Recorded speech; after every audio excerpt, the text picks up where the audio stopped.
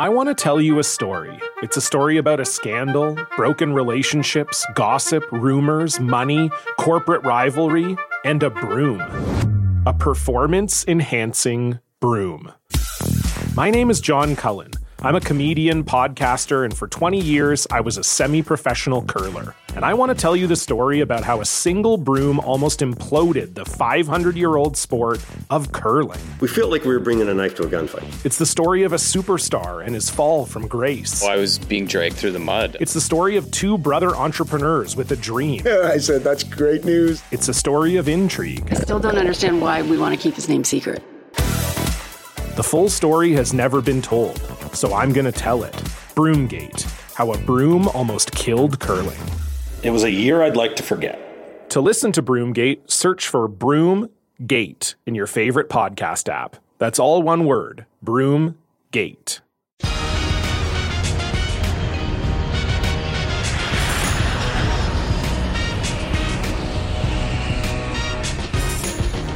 Hey everybody, welcome to Take Off with John Clark, presented by Live Casino Hotel Philadelphia, and it is Dallas week. It doesn't get better than that. Eagles, Cowboys, Sunday Night Football, and a future Hall of Famer and legendary Eagle, Jason Peters.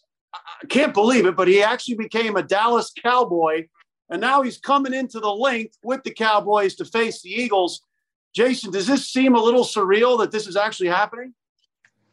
It actually does, man. I'd have never thought, I'd be going to the link to play the Eagles, being a long life Eagle like that, you never think you'll be on the other end of it like that.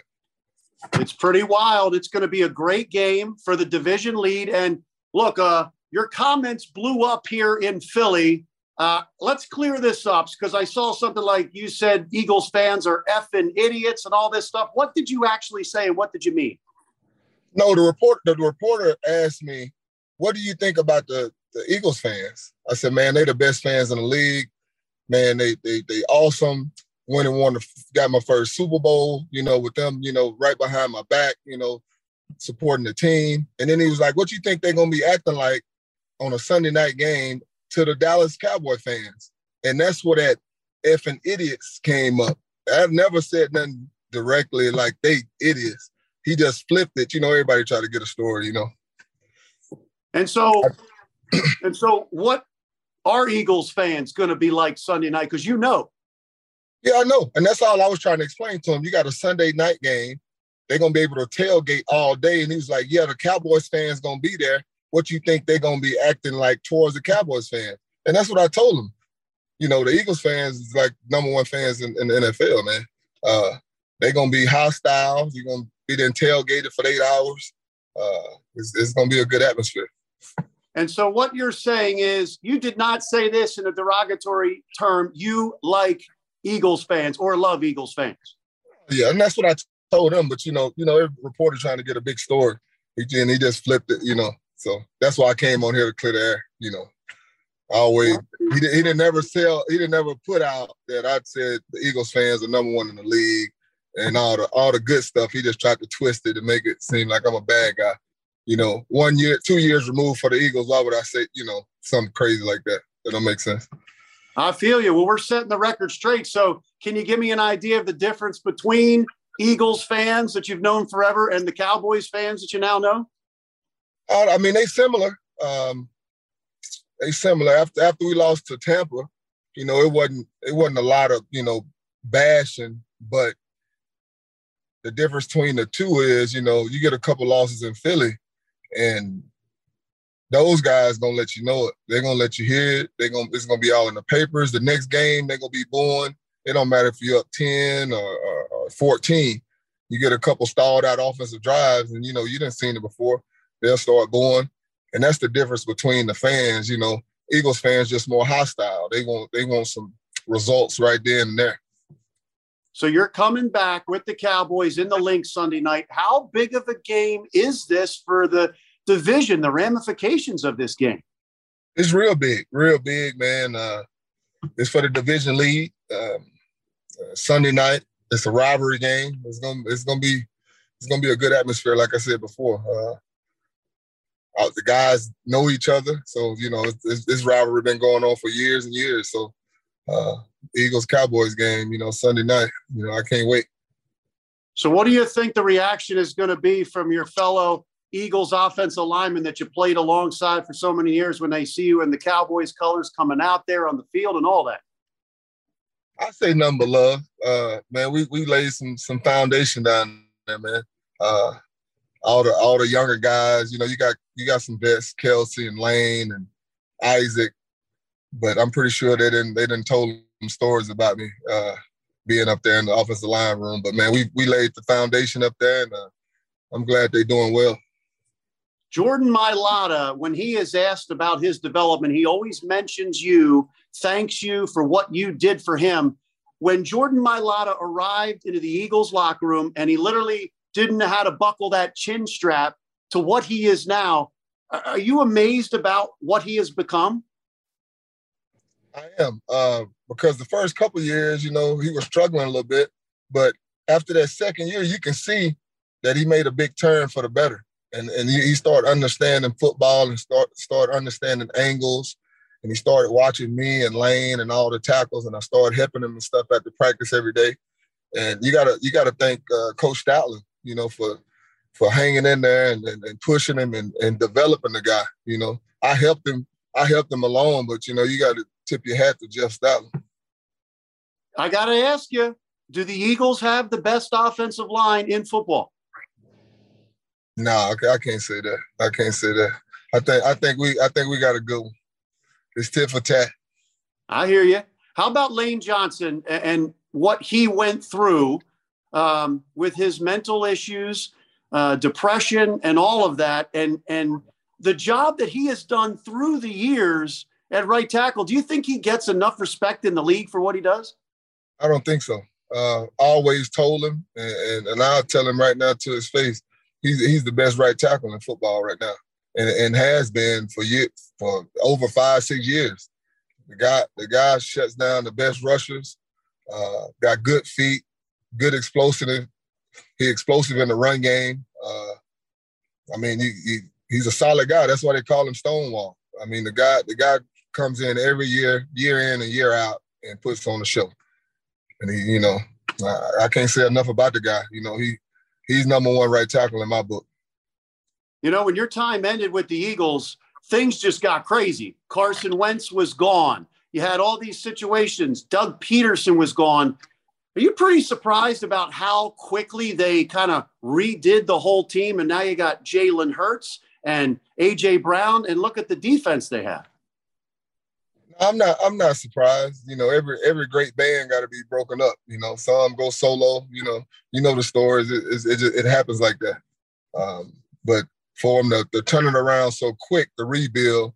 That's hats off to Howie. With his drafting and stuff like that, and free agent pickup. So, like I say, I'm happy for those guys. Philly always be my home. How about Jalen Hurts and the steps he has taken and the strides the improvements that he has made this year? When he walked in the building and you saw him, could you have envisioned him getting to this level of play? I'm going to say this. It's people in that building that I sat in the office with. Even during his rookie year when he had to come in for Wentz. And I told him to their face, this guy is special. He's going to be a franchise quarterback. And I seen it then. I did. So it didn't surprise me. The guy got leadership. He comes in the huddle and demands the huddle. He runs the offense how it's supposed to be ran. If he needs to manage the game, that's what he does. If he needs to throw it down the field, you see they made a couple big plays and stuff this year. So I seen it back then his rookie year. So when he came in there, and a lot of guys say he kind of walked around like the leader of the team, do you think that really affected Carson Wentz? Was that the beginning of Carson? Beginning of the end for Carson? No, I don't think so. When Nick won the Super Bowl, that's what I think when it started. He had a big task ahead of him, the upcoming season, and it was win or go home. And coming off the first Super Bowl, what Nick did, the run Nick, the show he put on, Carson was just behind the 8 ball. He couldn't do nothing right. He could go out there and score 4 or 5 touchdowns, but if we didn't go back to the Super Bowl and win it, he was just in a bad situation to me. How about when you look at this Eagles defense on film? BG is still doing it at his age. What do you see with BG, Fletcher Cox, and the guys on the Eagles defensive line? I mean, them guys, they superstars be superstars. I mean, they the heart of the defense. They vets. They know how to get it done. I mean, BG and Cox been doing that, I know, since I was playing with the Eagles, since their rookie year. So them guys just know how to play football. How about Jordan Davis? What are you seeing with the rookie? Yeah, he's doing well. That's a good pickup for them. With him and Hargrave and Cox. That's a stout line. So what happens now when you come into the link with the Cowboys? We've heard about Eagles fans sometimes the buses for the opposing team get egged and all the things. Are you ready for what's coming to you now that you're the enemy? Yeah, I'm pretty sure I'm gonna get booed, but that's the Eagles fan, and I got booed by them when I was there, so I know how it feels. And like I said, they're gonna be hostile. That's what they're gonna bring to the table. Do you look forward to that day when you're retired and you do come back to the link and you are honored? I mean, obviously, you're a part of Eagles history, and your name will probably be up there with the greats in the Eagles Hall of Fame. Are you looking forward to that day? Actually, I am.